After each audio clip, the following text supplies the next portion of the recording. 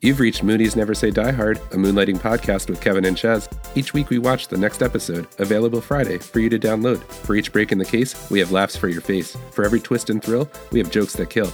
Some fly by night, some fly by day. So let us now join Addison and Hayes. All major credit cards accepted.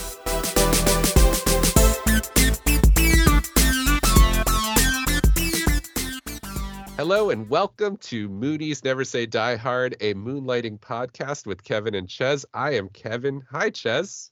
Hi, Kevin. I am here with our intern, Kiki. She has actually shown up for work. She's not resting. She is here. She is present. And she is demanding attention. So I guess we haven't paid her this week. So, I mean, how are you doing, Ches? I mean, aside from that, the fact that I just said that. Yeah. What I'm saying is don't become an English major, people. This is what happens at the start, middle, and end of your career. I am fine. It's everything overall going well. The weather is a tolerable weather that I can take for this time of year. I am not expecting warm weather. We live in a region called the Northeast. Yes. And this is kind of what we expect. And that, because again, as we've mentioned before, we are in the witness protection program. Yeah. We are in the witness protection program. Some country. Yeah. We are in the witness protection program, and we are doing a podcast because clearly we are idiots. If we're going to be in the witness protection program, I want the end of Goodfellas where we're talking, and then we just get up from the courthouse and address the audience. But I guess in a way, that's what we've been doing the entire time. That's what we're doing. That's what we're doing. We are the narration from Goodfellas. That's why every one of our podcasts starts with the scene with the trunk at the beginning where Joe Pesci repeatedly stabs the guy in the trunk. This is why this has been our go-to image. We just keep editing it out because we chicken out at the last moment. Yeah. But one day you're going to get the full box set, all the outtakes. Yeah, director's cut. Criterion will do a complete box set of a podcast for some reason. I got to think that the director's commentary of our podcast would be terrible. It would be us talking over us. Over us, yeah. And, sometimes when, as I said, we do put videos on our TikTok and Instagram. Kevin, give us those handles. Accounts. Yeah. Moonies Never Say Die Hard. Both places. It was that simple. You can also email us if you want to at mooniesneversayddiehard@gmail.com. And if it's not a frightening message, we'll respond. By the way, we have now given the mafia how to get to us. In so many ways. They can't trace an email. They don't have the resources. I'd like to see them try. You know what? Yes. I think saying your move, mafia, is our best move yet. This is me, Ches. This is unfiltered Kevin. Yeah. All right? I'm not afraid anymore.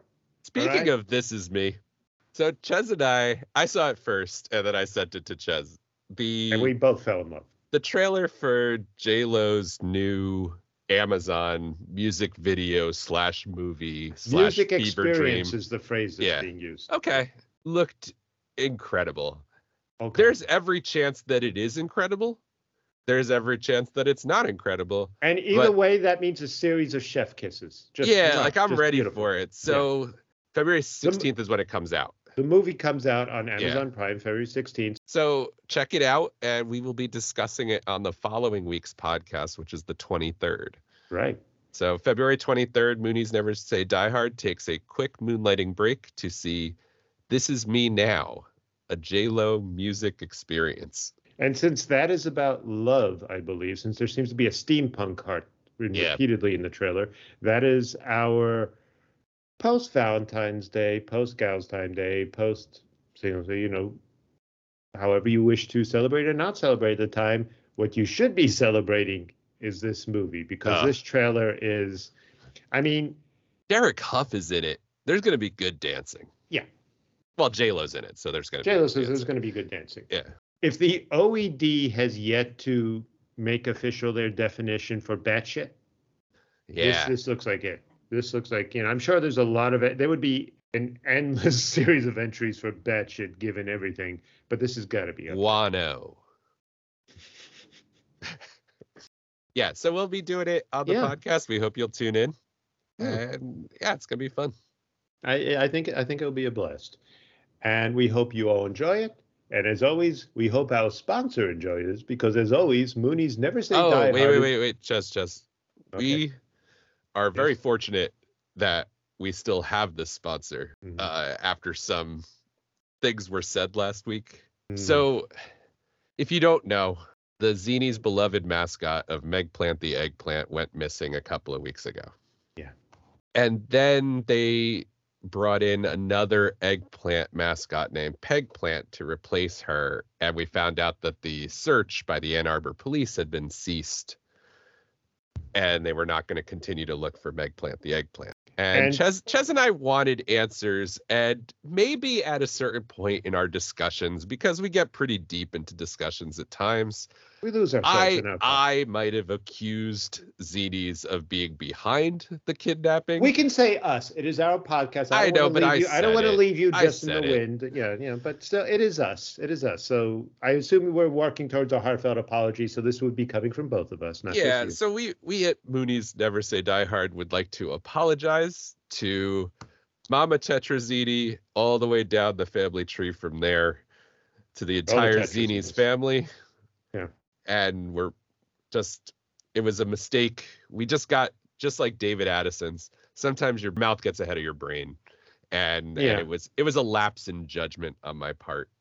And I'm glad Zini's, because it is the podcast. I'm glad Zini's was able to look past it and continue to be our sponsor. So again, we apologize, and we're happy to be part of the Zini's sponsorship family.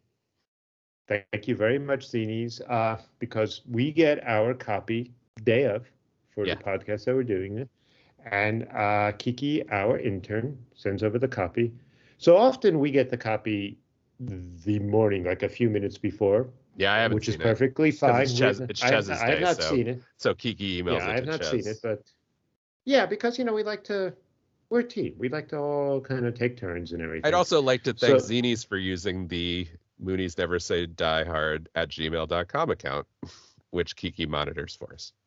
And if you wish to sponsor us and you wish to reach out to us, please use that email address, mooniesneversaydieHard@gmail.com. Again, thank you. Thank you for sending us the copy, Zini's. Thank you for still having faith in us and trust us, even though at a certain moment it looked like we weren't reciprocating in that regard, but we do apologize, as Kevin said. So, Moonies Never Say Die Hard is brought to you by Zini's Italian Restaurant, the only restaurant in America. And today, Zini's is happy to announce the safe and triumphant return of mascot Megplant the Eggplant. Okay, good. Yeah. Yeah.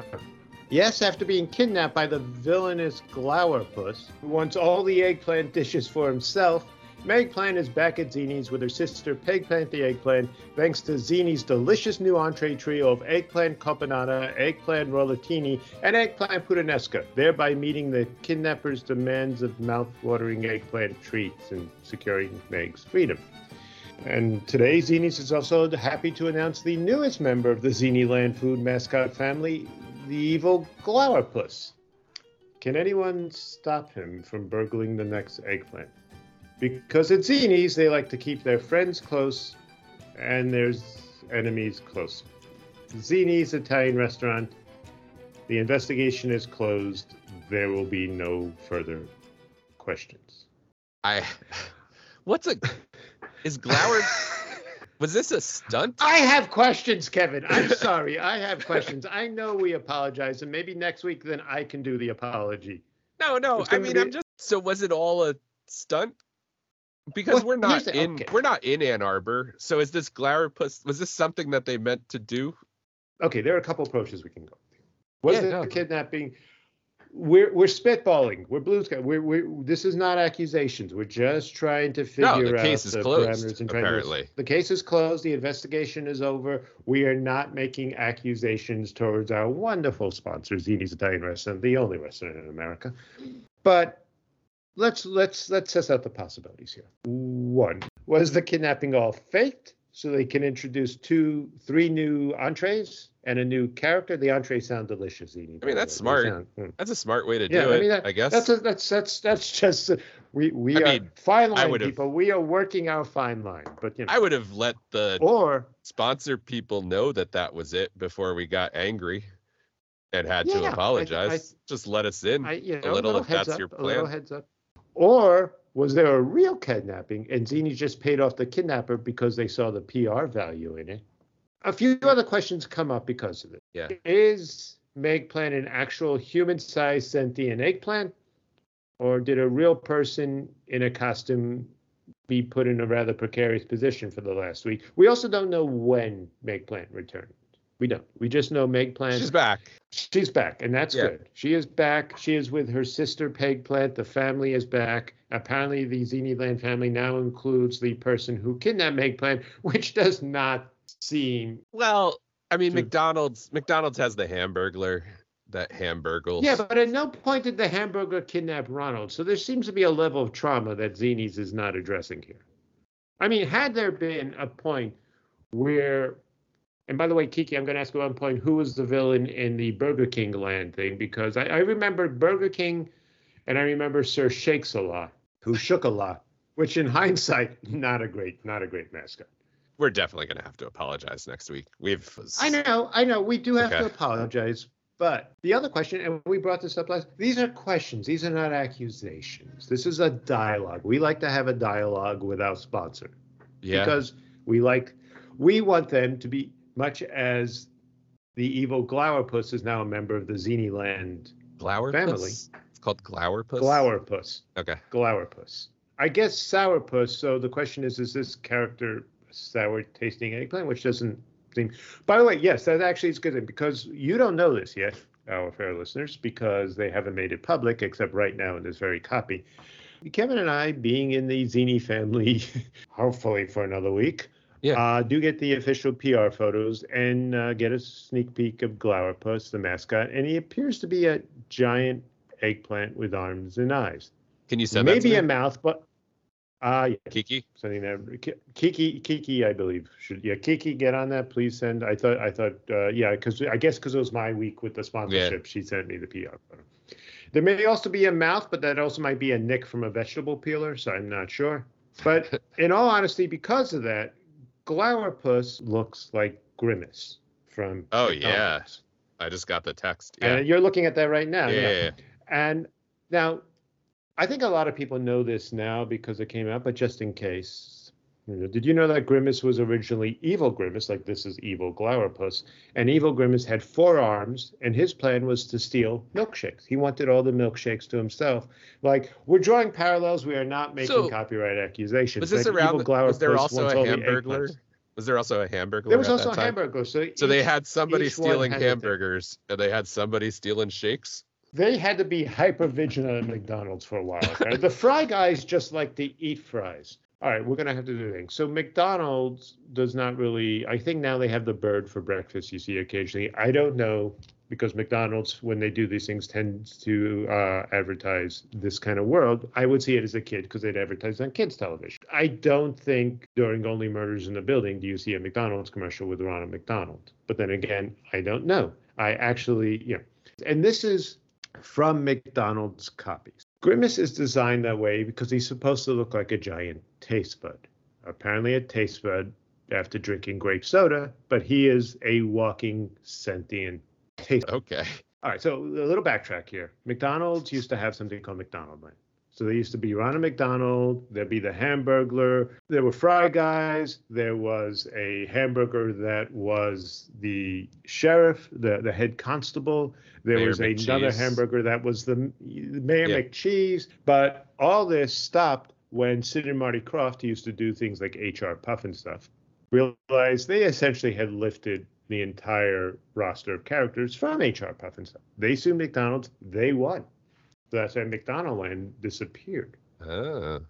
So as far as I can tell, Glowerpuss seems to be a combination now of Hamburglar and Grimace. And Glowerpuss apparently... Speaking of kidnapping. That is true. So today's episode of Moonlighting, the kidnappings keep on coming, Kevin. Oh. Because with this week's episode of Moonlighting, my fair David, a pianist with a gambling addiction, is kidnapped, and his stepmom hires Maddie and David to renegotiate the ransom to the lowest possible amount. Clearly, there's a problematic relationship between stepmom and child. grown man, by the way. But then it turns out the pianist faked his own kidnapping. Plus, he gets Maddie and David to agree to a lie that they rescued him from the kidnappers without having to pay at all, which in turn somehow scores them a rather hefty reward money. But then the pianist is kidnapped again. When did kidnapping become the basis of our economy, Kevin? When did this happen? But so it's all kidnapping all the time on today's episode of Moonies Never Say Die Hard, brought to you by the wonderful Zini's Italian restaurant, the only restaurant in America with their 3 new Italian dishes you simply must try. I can't wait. Zini's. The investigation is closed. That's not suspicious. It's fine. It's fine. You know what? It Can't is wait to fine. Eat there. Can't wait to eat there. I cannot wait to eat there on your reservation, because again, I'm inviting myself. And as Zini says, if you bring your own chair, they'll squeeze you in.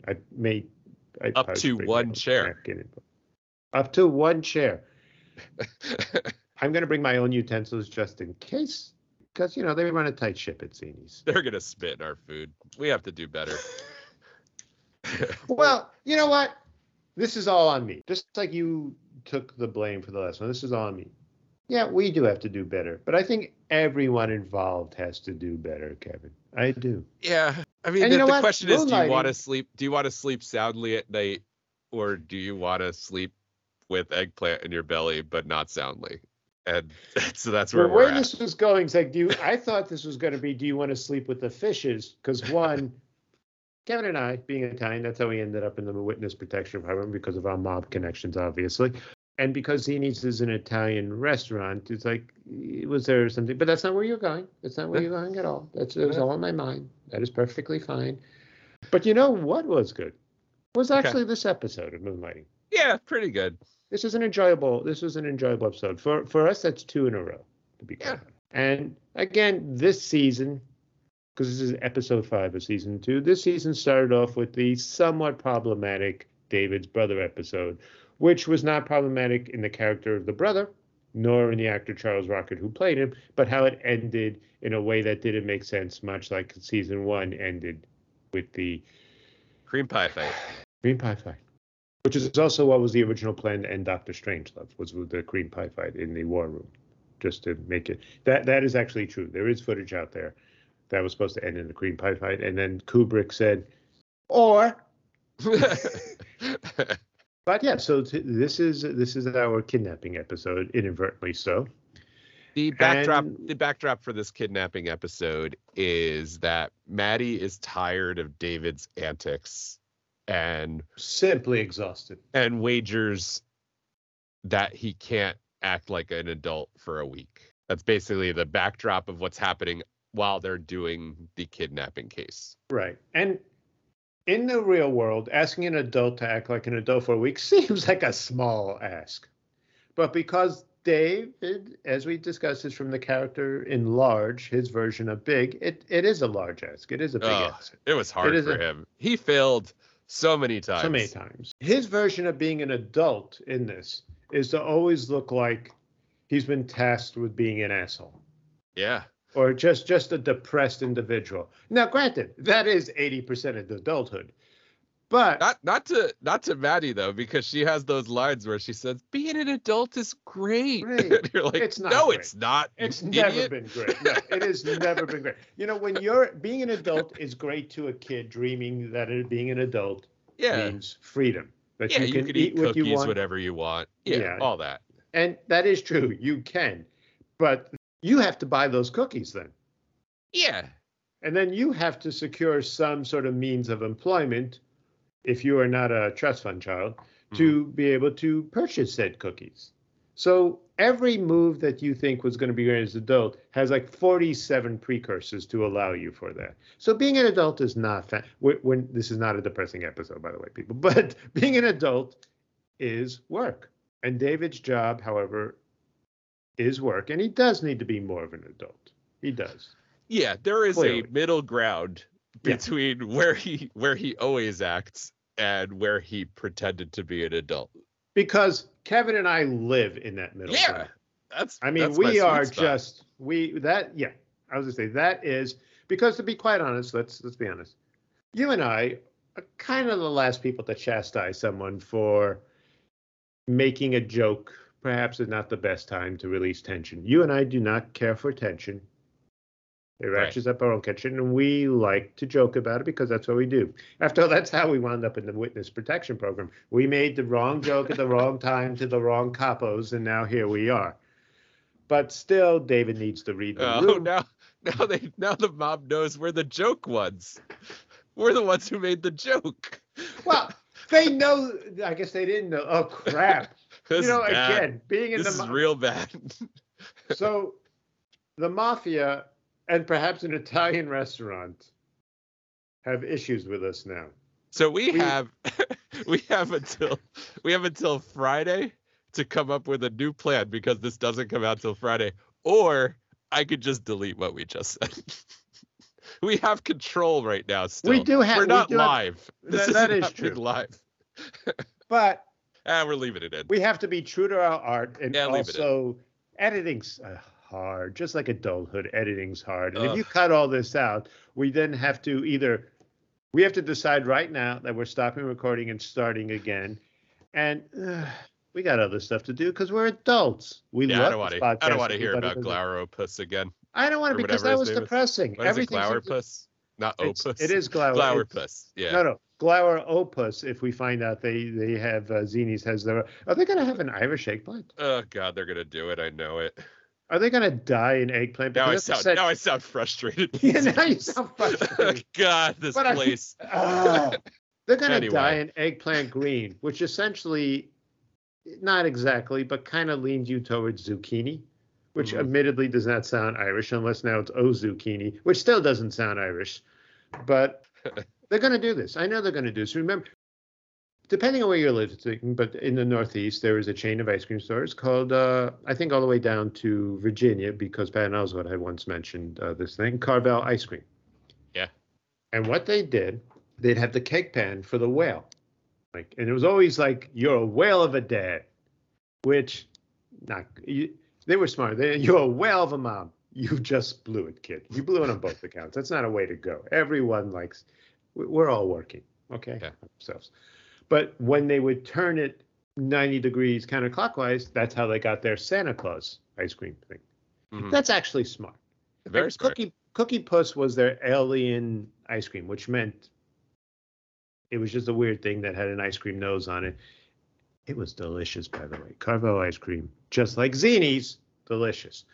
But then they would also do Cookie Opus. So everyone decided to get in on the St. Patrick's Day thing in the worst way possible.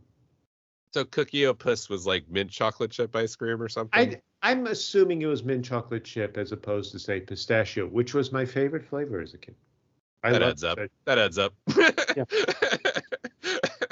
I'm not sure how. Should I wade into these waters and ask how? Do you have an ice cream that tastes like nature?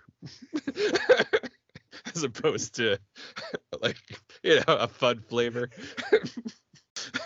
What have you got in the way of Kashi ice cream? This is why Ches is gonna live to 1 billion years, and me, who does have a cookie whenever he wants because he's an adult, is not.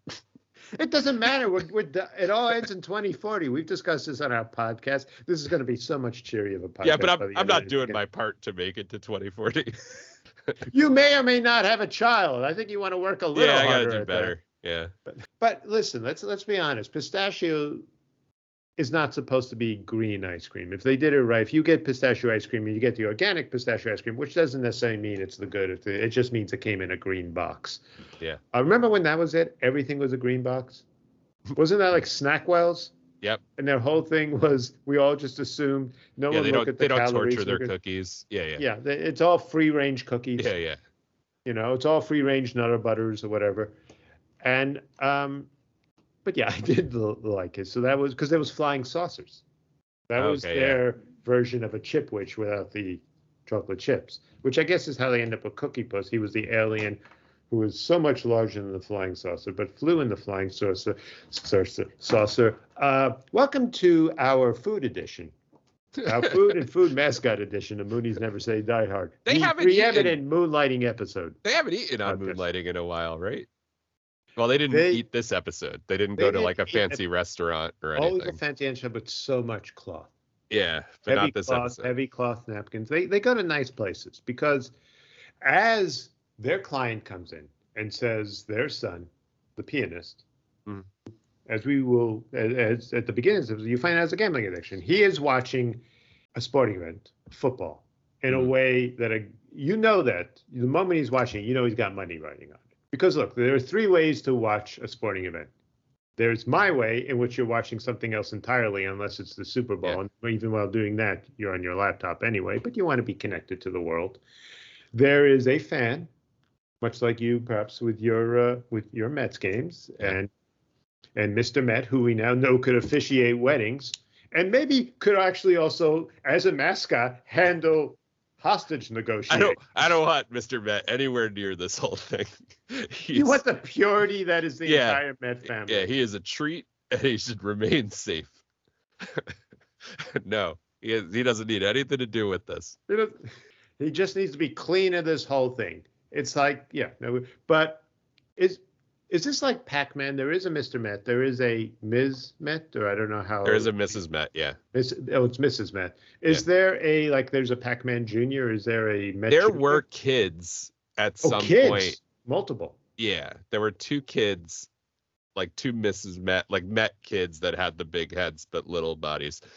Did one have like a bow to designate they were the girl? I don't remember. Very 80s kind of fashion. But they were only there for like maybe 1 season, I think, because we never saw them again. We see Mr. and Mrs. Met all the time, but I don't think I've seen the kids since before my kid was born.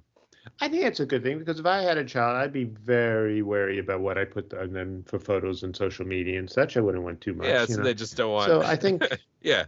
I think they want them to lead normal lives. They don't want them to be celebrity children. They don't want them to grow up to be Nepo babies or Nepo baseballs or whatever the case would be. They go for job interviews and they're like, your parents, Mr. and Mrs. Met. No. We're the Andersons.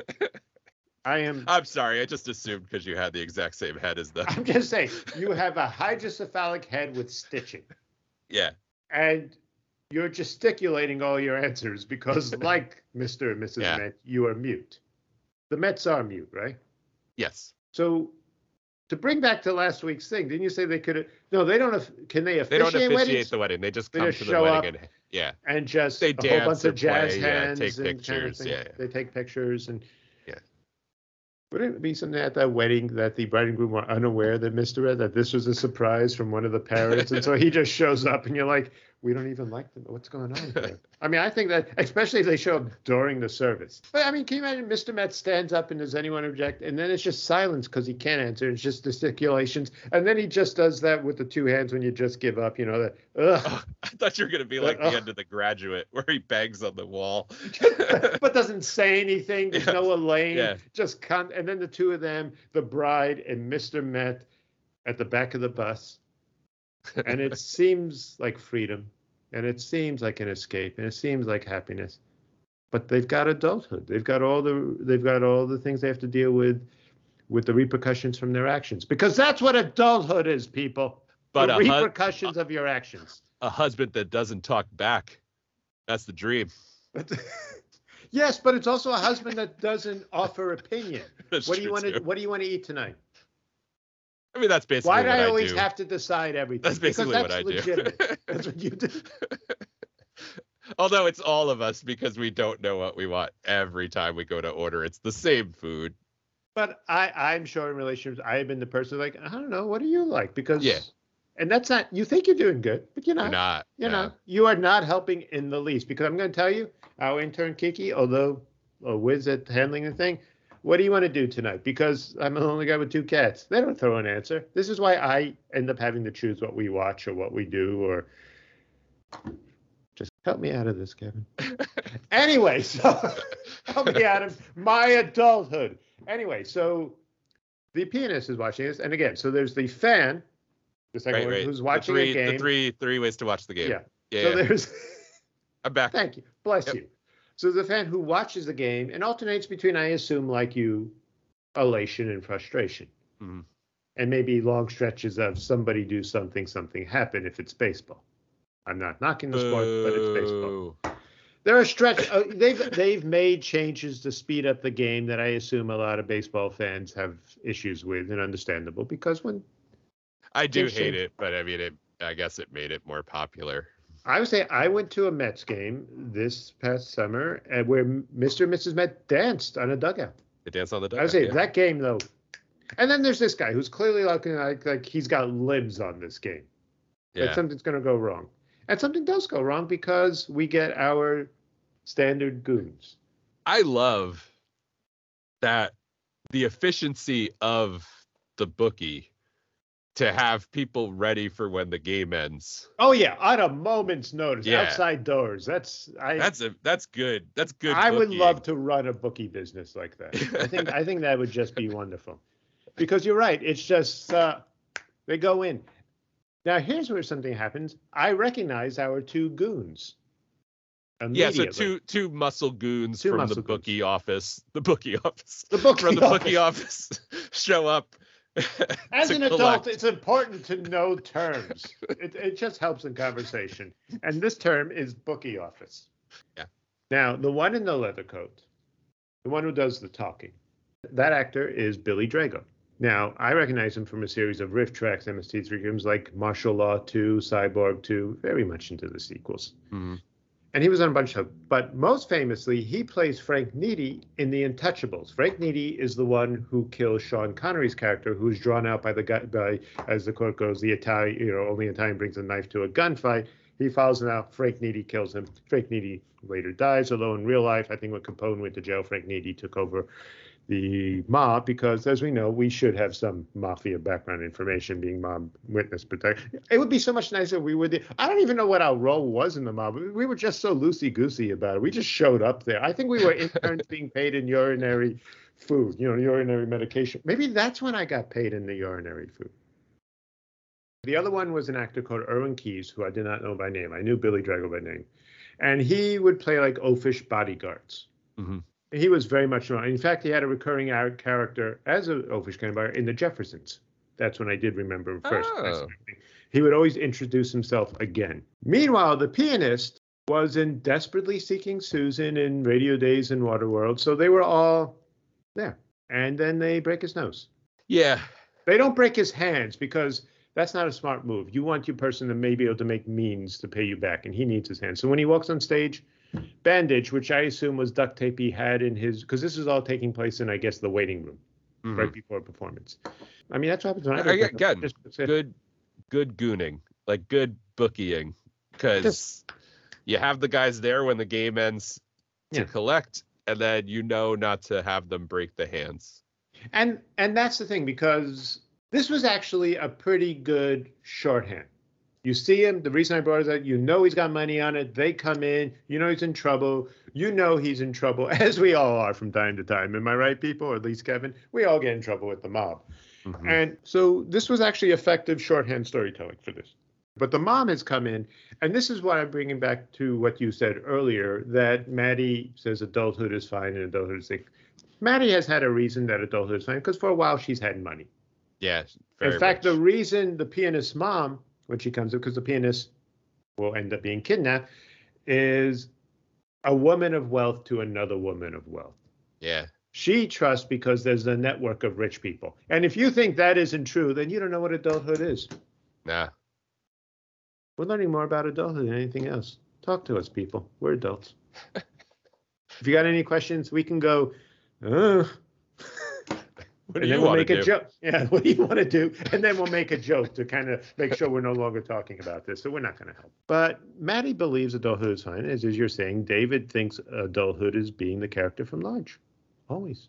Constantly. Just again and again. And this is the episode where I realized I remembered this episode. Or I think I remember this episode. Because when you see David, he's doing a limbo contest. Mm-hmm. He's got a fake plastic leg, and there's a microphone, and one of the most unhygienic things I can think possible is singing into a toilet paper roll. Not the roll, but the cardboard. Yeah, the cardboard in between. That should not be close to your mouth. I was very sad to watch this episode twice because of this Limbo Rock song. Now, my history with the Limbo Rock song, I am all ears. Wow. is that this song gets stuck in my head for months at a time. and I just can't get rid of it. So it is going to be with me now, long past watching that J-Lo movie, because not because of Moonlighting, I wasn't old enough, but I was old enough for Perfect Strangers. Now, there was an episode of Perfect Strangers. Our next podcast, people. Oh, that'd be cool. That'd be good. Wasn't it like 11 seasons and they weren't even cousins at the end? I don't remember what happened. Yeah. Take us straight to 2040. So there was an episode where Balki was teaching cousin Larry how to make Myposian meal. I can't believe I remember that. Called Bibi Babka. So Bibi Babka. I want you to know, because you're not seeing the visual. Kevin is looking at nothing on screen. You can always tell when someone with their eyes that they're looking. But he is not. This is all from deep in the recesses of Kevin. Forever burned into my brain. And Bibi Babka was some kind of pastry meal thing that he made from his home country. And when he was teaching it to cousin Larry, there was a song that helped you do the process of making a Bibi Babka. And that song was to the Limbo Rock. And I know it to this day, and I can't do it on this podcast because it's just too much for me to have to relive it, even though my brain is currently reliving it as I talk about it. So you're not even going to do the opening line? When you're rolling out the dough, just make sure you roll it slow. If you make the dough too quick, Bibi Babka make you sick. When you pour the filling in. I'm so sorry, Kevin. Just make sure you wear a grin. When you smile at what you bake, Bibi Babka turned out swell. Yep. If at some Next point 4 months of my life. If at some point in this podcast you only hear me, is because we had to kill Kevin's mic. Yep. So that is it was the unfortunate result of seeing this episode. Is now I will be singing the Perfect Strangers version of Limbo Rock. And maybe I can try to blast out of your head, although there's a chance it's not going to work. When I was a kid, there was a chain before Home Depot and stuff. It was called Rickles. It might have been I remember Rickles. Yeah. So Rickles had a very simple jingle. I mean, it is remarkably simple, but sometimes the genius is in the simple. Mm-hmm. And it was this, and it would get stuck in my head. Rickles helps you do it better with Rickles. Mm-hmm. Essentially, that's the same line, just said differently. Yep. And it just would. I remember get caught in there. Yeah. I'm trying to knock out your. No, it's okay. Bop. Isn't Bibi Bop actually another dish? I know you're saying it has that in another word. Yeah, I know. It's probably something close to something that's real, so that they could. Because Ches, there wasn't a Mypos. I don't know when's the last time you looked at a globe or a map, Ches, or the news. But remember when in 2000 Greece was having that whole financial situation? You didn't hear how it affected a country called Mypos next door. Yeah, so that's my relationship to Limbo Rock. And so anyway, Maddie walks in on this. Yeah. Everyone is involved in this. Everyone's playing this. Even Agnes, our dear Agnes. I've been wrong about Agnes. She kind of mixes us up here in this episode because she shows anger at Maddie for David, yeah. Because Maddie asking this bet, yeah. So they made this bet that David can't be an adult, and he can't. So, but the bet was for Maddie was going to give him $3,000. Where's that money coming from? They never have a dime. I really don't. And then on top of that, David negotiates that she will not only give him $3,000, but she'll have to limbo too in front of the whole office. Right. And what David does if he loses is he has to fire anybody in the office that is useless. Which is essentially the staff. Everybody except Agnes. And Agnes is unhappy because David does change in that grumpy, very sullen, small child way of we are fine, okay, and you just scowl and you don't show emotion and you realize, as you said, it's not black and white. Adulthood's in the middle. This was such a confusing episode in terms of how the bet was working. Yeah. Because she gave him a lot of leeway, first of all. She gave him a lot of leeway. He fooled around behind her back in front of the office to make them laugh. Yeah, doing the elephant trunk kind of thing. Yeah, whenever he did something that wasn't adultish, she would stare at him and he would apologize. then after she gets shamed for de-Daviding him by Agnes. And it was shaming. Yeah. It was. In front of people, because the rest of the people stand up like it's the end of Dead Poet Society. Yeah. And they're all there for Robin Williams' teacher. Yeah. So she feels shame there and kind of says she wants the David back. She misses the old David. She tells him, I want the old David back. And so then they figure out the case in whatever way they figure it out. And then David starts singing, which was part of the rules of things he can't do as an adult. Yes.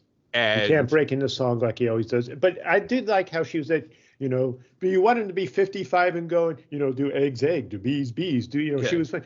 Although the age 55 as the distended stomach 55 end of life thing, maybe in 1985, that was essentially as close as you got to death as possible, aside from death. But still, it hurt a little. But I like at that point where he sings to celebrate, she calls him out that he lost the bet. Yeah. But she had didn't she call the bet off by saying, I want the old David back? Officially, no. Unofficially, multiple times. Yeah. Here's the thing. Maddie says something that's absolutely right that made you go, the writers know this, but they're doing a cake and eat it too kind of thing. Because Maddie says, what hurts most is you are exactly the same person you were when I walked in here 7 months ago. She believes she is loosened up.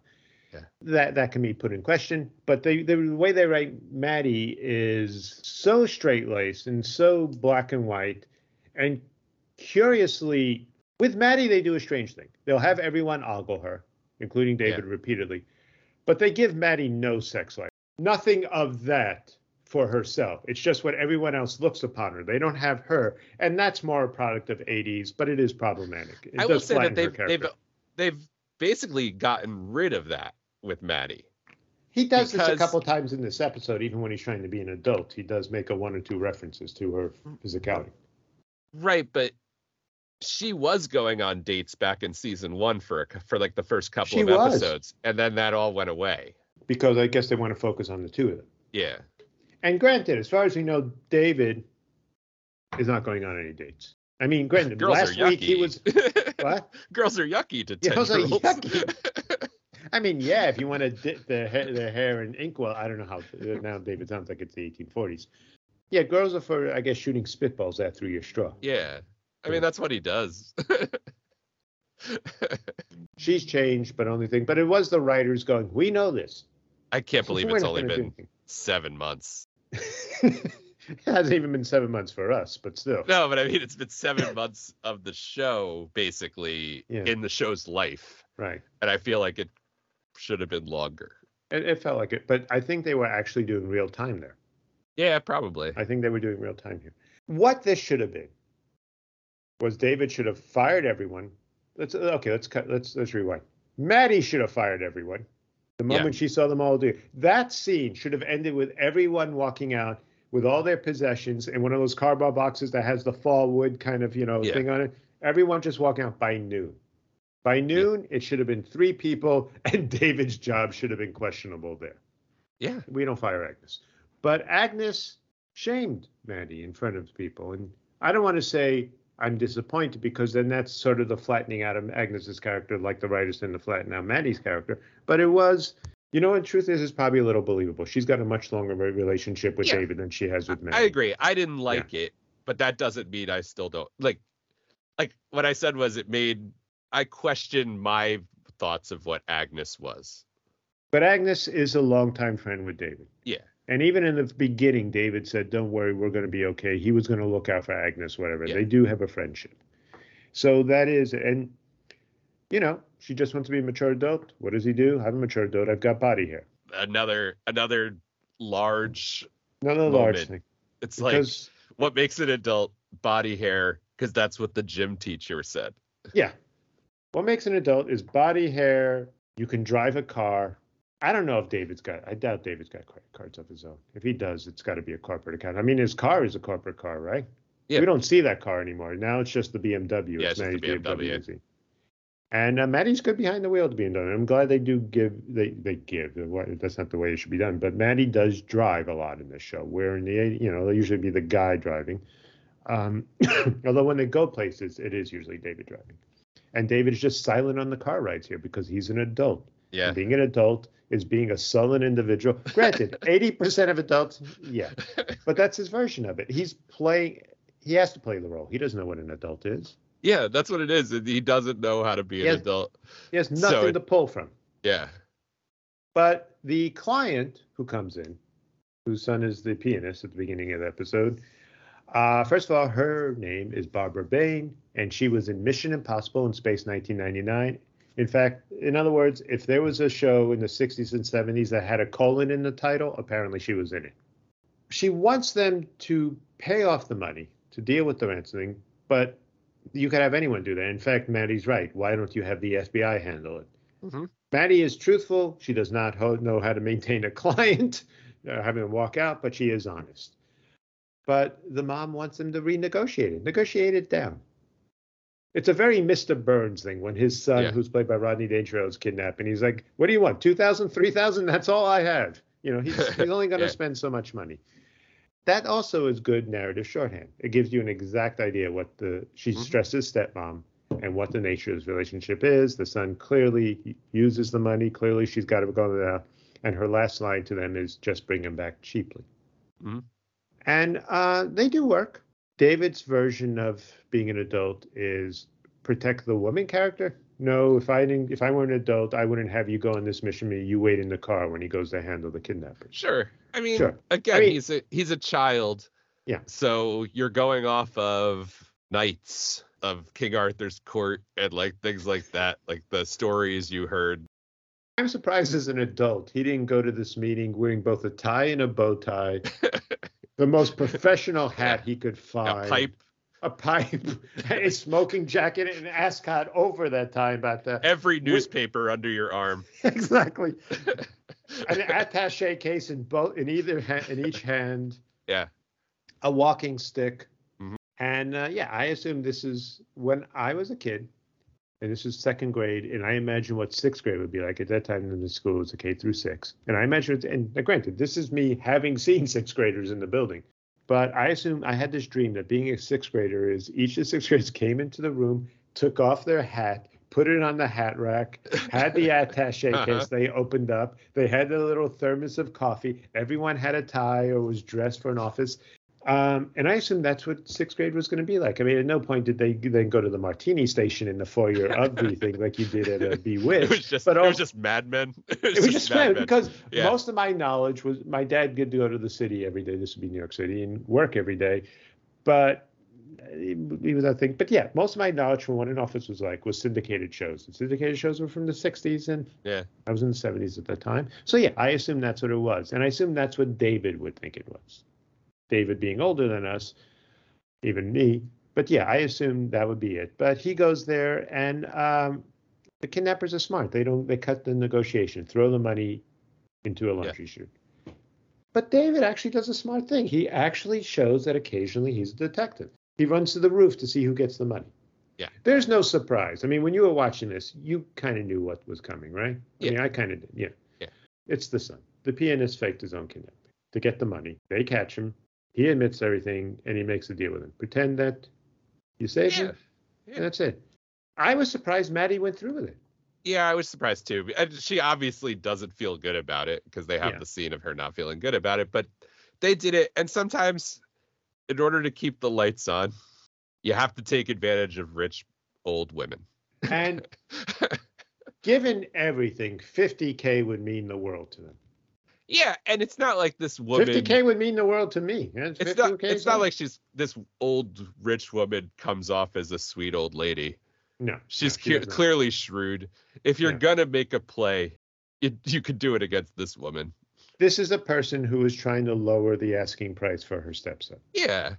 So it's she is still willing to give money. I was surprised as a reward she gave him $50,000. The son's plan of just say you were the hero seemed to count on the fact they were going to get some reward money. But given that Maddie, as always, wanted to tell the truth, money was almost not going to be in the cards. But $50,000 was for someone. Yeah. I mean, that's half the ransom for someone who was hoping that maybe she could pay change out of her pocket for her stepson. That's a sizable reward money. And everything seems fine. David then celebrates with a limbo party.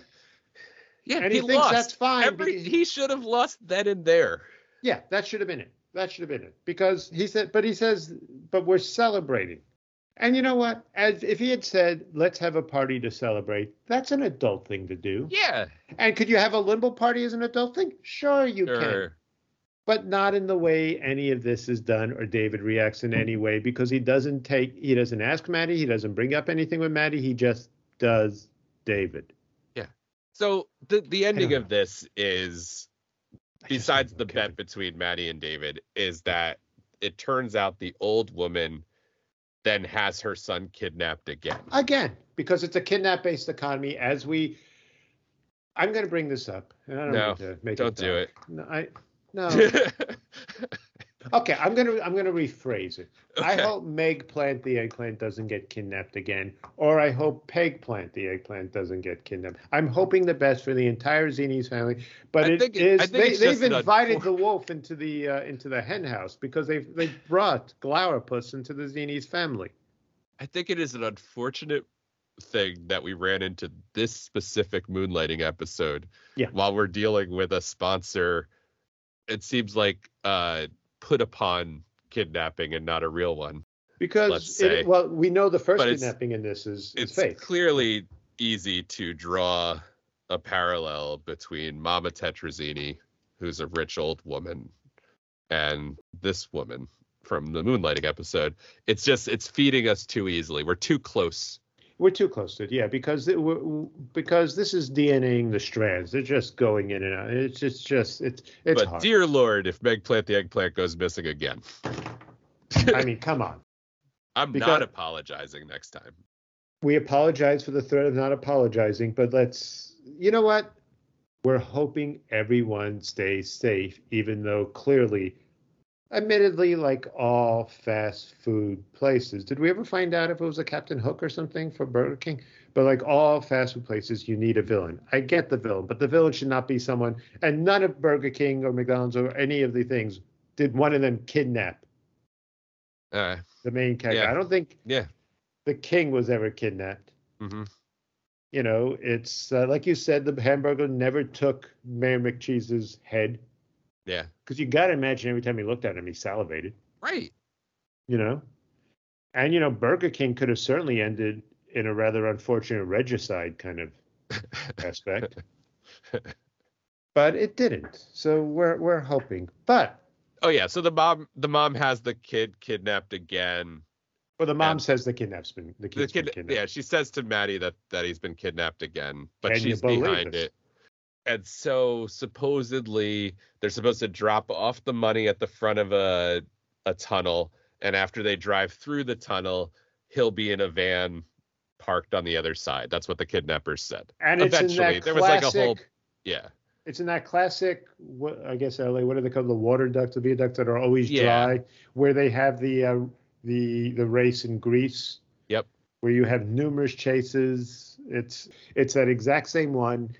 And it was through a series of letters. Every time they went there, it was always the cutout letters, the very classic, which may have been from their Los Angeles, newspaper of record for Moonlighting. And they get there, and what happens? They get there, and the van blows up. The van blows up. And then Maddie's horrified because they didn't get there in time, or they messed up somehow. They feel like she feels like she's guilty. She feels guilty in that they did something wrong. Now. And so then they realize that they never saw any bits of man. They didn't see viscera flying in the air. They didn't see stuff. So maybe he's alive. But here's the thing. That is as false of a conclusion as assuming he's dead. Oh, absolutely. This is pianist Schroeder's cat. Yeah. We don't know. No one looked at it. So granted, could he be alive and never been in there? Yes. Could he have been in there? Yes. Yeah. But they really jumped to the conclusion that the pianist is alive, to the point that they even call her and say, he's alive, he's alive, he's alive. Yeah. I would not have made that call yet. Would you have? I'd actually want to know he was alive. No, but you got to make that call so that the woman can get ready for you to come there so she could set the trap to kill you. Narrative speaking. Yes, that is a crucial Otherwise, phone call. you would just drive to her house. It also reminds me, because of all these calls and everything, how much change you had to carry with you back in the 80s. Yeah, David's got money ready to go because he had to open up the newspaper thing too. He's got change.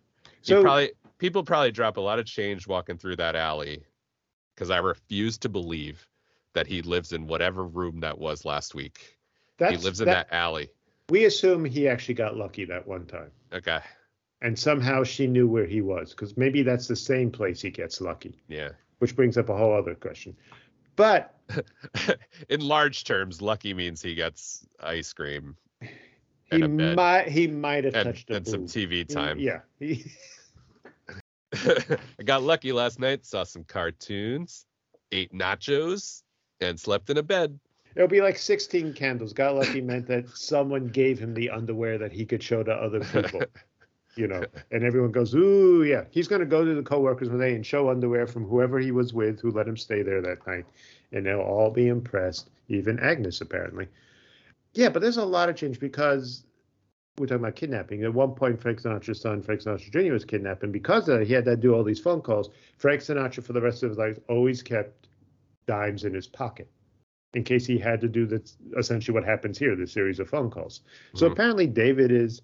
Maybe as the son of the ground round fortune, maybe David has been kidnapped. Maybe at one point they made a mistake and actually kidnapped his brother instead, and they weren't so quick to hand the money in. So that's why the brother and David don't get along, and the brother left because Dad wouldn't pay for my kidnapping, but they're always quick to pay for yours. That's a good point. Who knows what's going on with the ground round? What I'm saying is we are learning that restaurateurs lead a very complicated life full of intrigue is the takeaway point here. So They go back to the place. The woman pulls a gun on Maddie and David, and then Maddie and David get out of it the way that, David pretends to be shot when the gun goes off and then takes the gun away, whatever. But like you and I talked about before the episode, did the guy die in a van? We don't know. It's Schrodinger's cat. We don't know. It's like I know Maddie and David can't know, but they didn't resolve it in the dialogue afterwards with the mom. Did she kill? Yeah. It seemed like she did kill him. The fact that we don't know, I assume, leads to the fact that he is dead. Yeah, because she seemed to have enough of him. She actually wanted him dead. Yeah. It would make things easier for her her giant house where she doesn't have to do anything. Doesn't have to do anything, apparently, except I hope she's got a lot of spray finish, because that's a lot of teak in that house. You got a lot of cleaning to do. But she believed, because she finds out when they're there, because Maddie yells it in the phone. Said the first kidnapping was the thing, which was another way of saying, we shouldn't have taken your $50,000. We lied to you. I was curious why she wasn't upset. You know why? Because the mom is focused on something else entirely. Yeah. But the mom did believe the first kidnapping was real, which meant she believed there were people who and that her son had been rescued. So in her mind, there are people willing to kidnap her. So she could set up the second kidnapping, and there's already a precedent that he's been kidnapped. Finding out that the first kidnapping was fake kind of screwed up her plans. Yeah. But, in for a penny, in for a pound, she's already there, and she's going to do this. And she brings him into the music room, where he's like, you're not going to shoot them there. That's a 12 by 12 expensive rug you've got there. That's a huge rug. You're not getting blood out of that. Or if you got to get rid of it, you're rolling up a 12 by 12 carpet and you're throwing it out. And that's not an easy toss. Whatever she was going to do at that point was getting in trouble. But David, because it's a rich person house, which means there's a Steinway piano, takes off, I guess, the stick that holds up the top. Yeah, I'm using the technical terms here. Yeah, the piano stick. And then knocks the gun. He fakes it, which is fine. That's all good. But it is. And then David celebrates by singing Money, That's What I Want. And Maddie calls him out and says, now you got to do the firing. She calls him on it. Now, granted, he should be called on it. Because at the end, as David said, he would have made her limbo. And she says, I know, with a smile. But she lets him off the hook again at the end. He was about to fire everyone in that glum childhood kind of way. Yeah. And two people who really. He just gets away with it again. Because I'm going to be honest with you, they should be fired. One, because they are just flat out being lazy. And two, they actually, listen, this isn't a pro-corporate thing, but at a certain point, being an adult means making the hard choices. Yeah. And if your company is bleeding cash and you have a staff of 162 people yeah. who do nothing because all the crimes are solved by 2 people. Yeah. I'm curious because we know later there's going to be another character that's brought in who's going to be a main character who becomes Agnes's boyfriend, who played Booger in Revenge of the Nerds and whose name is escaping me right now. And he's actually going to go. Curtis Armstrong. He also voices the character Booger on American Dad. They called him the same name for a reason.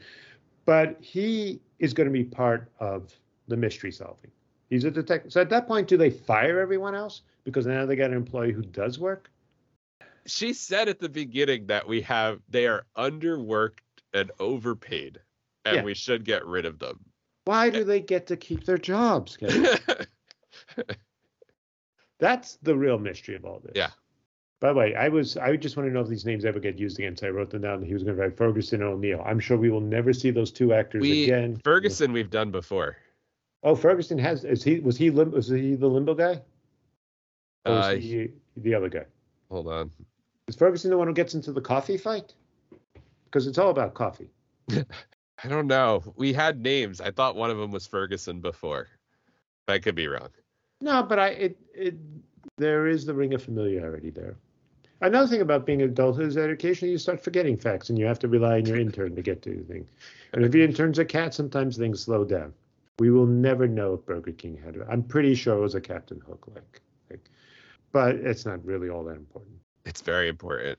It is very important because we care about these things, because we care about our own sponsor. We hope their Zini Land thing that they're building, 1, is not copyright infringing like McDonald's Land was, and 2, it's pretty. I mean, it looks like Grimace, like so much. They are lifting from McDonald's, like from Seals and Sid and Marty Krofft, excuse me, Seals and Marty. Now I'm combining it with the singing group in the 70s. But speaking of old, I'm confused about how old David and Maddie actually are. So it's the 80s.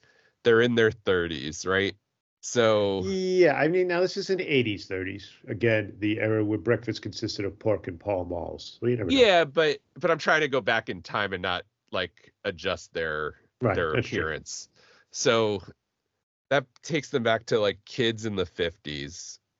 They are boomers. They would be boomers. Yeah, so they remember the 60s. They don't really remember the 50s. Yeah, I mean, maybe they know enough that maybe David as a kid recalls watching Howdy Doody or something. Yeah, so these references that they made, I had to look up every single one except Lawrence Welk. But I had never heard of Zulu as a... That was a curious line, because Zulu is also a tribe, and she's saying it's like Zulu... It's a movie that celebrates how the English fought back the Zulu tribe. It's a very... Okay. Yeah, sure. But that was a curious line. Murray the K? Murray the K was a disc jockey. I know that because of movies and my dad. And Jan Murray, who I had never heard of. Jan Murray was a comic. I know these things because of my parents are a little older than your parents, but also I would watch a lot of old movies and old references. So all those, remember, I'm the guy who knew, hey, look, it's Billy Drago. But those are references, and that's happened before, that it's clearly, David has cited the Twilight Zone a lot. Granted, we could cite the Twilight Zone as well. But yeah, I would think probably, let's say if David is 30, so let's say he was born in 1955. Yeah.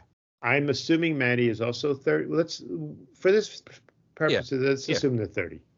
But yeah, their references are going to be baby boomer. Because at that time, the people in their 20s watching this hip show would have been baby boomers. I mean, granted, I had just started college and I'm on the early end of Gen X, but I'm not, and I would stress this, a baby boomer. But yeah, this is a show where a large part of the audience would have been baby boomers, or like my parents, a generation before baby boomers. Yeah. The silent generation, I think it's called. But yeah, we're going to come across that a lot of times. You're going to have to do that a lot. Yeah, but they've been old references, but they've been things I've heard of. Whereas this one was a lot of stuff that I had no idea. Yeah, I think part of it was because for someone who had to be indulgent, David, in order to get to the bet, was so David in this episode. He just kept talking. So he was going to cover everything. I mean, it should not have been a bet. It might have, on Maddie's part, it could maybe she could have slapped him. Just shut him up. he tried to Family Guy it, where if you just keep going, it'll eventually break the wall and it'll be funny. Yeah. And he was not reading that room at all. Not even close. Again, I think if you're the spoiled son, maybe that's why he's able to do this. He's not even worried about, although he is worried about the job. I think he needs this job because he lives he is the son of the ground round in our world as we understand this. But he doesn't seem to be getting money from the ground round family. Nah. You know, because if he's living in an alleyway. He said it's a Billy Madison situation. Yeah. Where he needs to prove himself before he can take over the ground round throne. And I'm going to tell you, Billy Madison was quicker to realizing this than David is. Yeah. Granted, Billy Madison had 2 hours where David has 5 seasons. But I don't see him realizing it. From what we've seen in this episode, I only see him becoming... There is a term that TV tropes like to use called the Flanderization of a character, where you take the most noticeable trait of it and that becomes a defining trait. So Flanders in The Simpsons at first was not a religious guy. He had a good family, straight guy. That's why he's got that bar downstairs with the pool table. Their family was better off than The Simpsons. They were calmer. They were a nicer family. In fact, for me, there was a family that I referred to later as the Flanders when I was growing up, because next to their name was, I'm not going to say their name just so I don't, but I don't want to call it the name, but the Jenkinsons. The Jenkinsons. Not even close. But the nicest people. And my dad scored so much free medical consultation from them. And they were just nice and calm. And I think, but Flanders over time became the most obvious traits. Yeah. And I think that there's going to be no undaviding of David. There's only going to be the Davidization of David here. And it's just going to keep going. And we have to prepare ourselves. As two adults, we know we can't always get what we want. Nope. We can try sometimes. But as an adult, you also don't always get what you need, as per the song. But we have to prepare. Yeah, we have to prepare for this. But that doesn't mean adulthood's a bad thing. It just means you have to put more in the work. Yeah. Especially if you're in the witness protection program.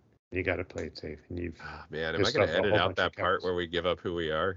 I don't know. No, because we got to be true to ourselves. Being an adulthood, as you said, you mentioned earlier, you have to be true to yourself when you think. So we can't edit ourselves. We can only learn from ourselves. We'll just constantly be on the move. The podcast will just have to be done from different places at all times. Like in The Simpsons when Krusty has to do a show from the Alkali Flats. Yeah. Yeah, it'll be that. Occasionally you're going to hear a motor running because we're doing it in a car, being chased. So what prop? This is a tough one. What prop would be in the Planet Hollywood restaurant for this episode?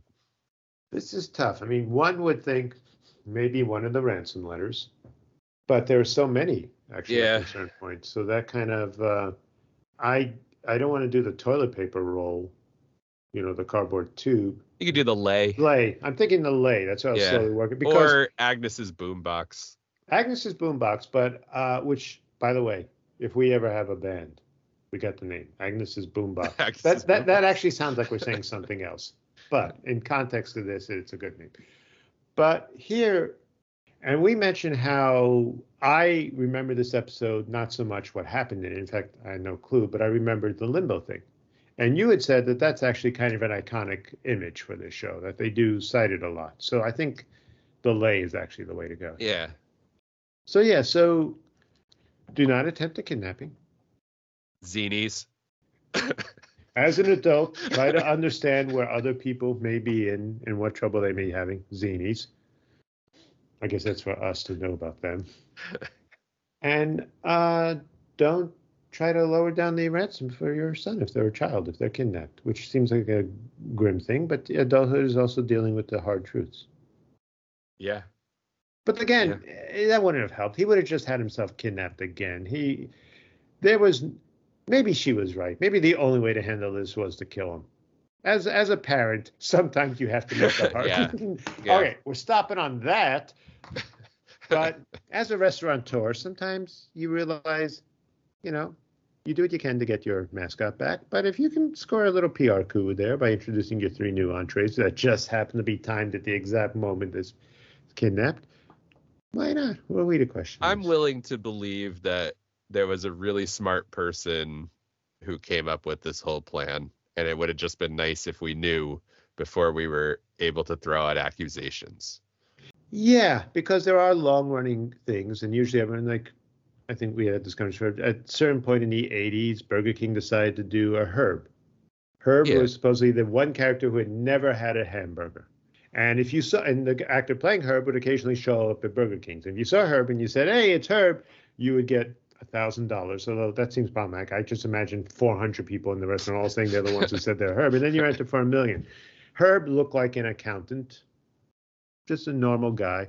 But you could get cheap burgers if you went to the counter and said, "I'm not Herb," and you get a 99-cent burger. Or if you were Herb and for some reason you need to call it out, because I don't remember ever having to give my name at a counter, saying, "I'm not the Herb you're looking for." Herb was found. But at the same time, Wendy's said, "Herb's eating at our place all the time." So what the point is with these promotions. Yeah, the Herb thing's not good. The Herb thing's not good. That's real bad. And the agency got fired. J. Thomas, which is a very famous agency, got fired from this because it was just poorly. I mean, the Noid was even better for Domino's, which was at the same time. But the point is, you got to avoid the Noid. Part of being an adult is being upfront with what you're doing, but also thinking things out. You can't just act like David does in the moment. You can't just say whatever comes in your mind because you think it's funny, like we did in front of a bunch of rather unhuman, capos who did not laugh, who stared at us. We knew at that point we had to contact the FBI. I'm still trying to recall what we did in the mob, by the way. Except maybe we were just food delivery guys. Maybe that's it. Maybe we mouthed off. We can't say what we did, Jess. We can't. But and guessing doesn't actually help because being an adult is knowing when to shut up we know what we did. Yeah. We just have to throw them off our set. We were the food delivery guys. That's what we were. We were those guys. You ever order food and two people show up because maybe you ordered a lot of food? Yeah. Maybe because you didn't get the 6-foot sub, you got the 12-foot sub, and you can't handle that on your own. One person has to be in front, one person has to be in back. Oh, remember and that stairwell we had to go up with that 12-foot stuff? You had to make it go vertical, then horizontal, the whole thing. And, I'm just saying, we did our part because we were adults, because we were people who took our job seriously, like David needs to take his job seriously. Just a little more serious. Just a little. He can be funny like we were until we got in trouble. No one's saying he can't. Adulthood isn't being glum. Adulthood is a balancing act. It's pistachio ice cream. It's pistachio ice cream, but not all the time because you can't live on pistachio ice cream. It's having that cookie when you want, but knowing sometimes you shouldn't want cookies all the time, and that you have to pay for those cookies. But you have to pay. Yeah, there was. I remember because you had sent me a photo once, texted a photo. We text each other, which doesn't seem smart for two people in the witness protection, especially do a podcast. On our burner phones. On our burner phones, yes. It's a good thing we keep in touch with what our burner numbers are repeatedly. That you had sent me what you thought was the saddest photo ever. You had dropped a plastic clamshell box of the Costco chocolate chip cookies. Yeah, it was the worst. I'm going to tell you. Really? Yeah. We're in the witness protection program. That was the worst day of your life. That was worse, yeah. Being an adulthood is putting everything in perspective. Yeah. But those are delicious cookies. Yeah. I mean, you tend to like cookies more than I do, but I am not one to deny myself sweets every so often, even if you have one once a year. It's a holiday. I throw myself a little parade. I make a float for the cats. I live alone, people, and I'm in the most spiritual. Your mind goes to dark. And you savor that one lifesaver. You just savor it. Hope you get the right flavor. You do it with your eyes closed. You pop it in. You're like, ugh, this better carry me through the year. Yeah, please don't be pineapple or the white one. That's not going to be a flavor. But I guess pineapple is the white one. The other one's lemon. Like, give me a cherry or the lime. So, in 5th grade, I made a New Year's promise that I would not. My resolution was that I wouldn't chew gum for a year. Please, I thought I chewed gum for too much for a child, which is a child who is just a little too OCD and nervous and anxious. Because if you're thinking you chew too much gum, let it ride. I think I used to like Big Red, not because I ever had a chance to kiss anyone. The kiss lasts longer. I just like cinnamon, or what they assume cinnamon flavor is, which is hot. And at the end of the year, I go, well, it would be weird if I pulled it off for a whole year. Why not let this ride? what I'm trying to say, people, I have not chewed gum for 46 years. And I don't know why, except for the fact it keeps going. Because part of being an adult is commitment. But part of being an adult is wondering if you've made the right commitment. Also, we hope that you will make the same commitment to us that Ches made to not chewing gum. So click here, or wherever my finger is pointing. Sure. And if you like this podcast, please tell other people, because we like doing it, and we want to talk to as many people as possible, since we can't talk to anyone being in the witness protection program. Mm-hmm. We can't tell you about ourselves, but we can tell you all you will ever need to know about an Italian restaurant and a TV show from the 80s. Occasionally that it is in that order. Yeah. And now stay tuned for your local news.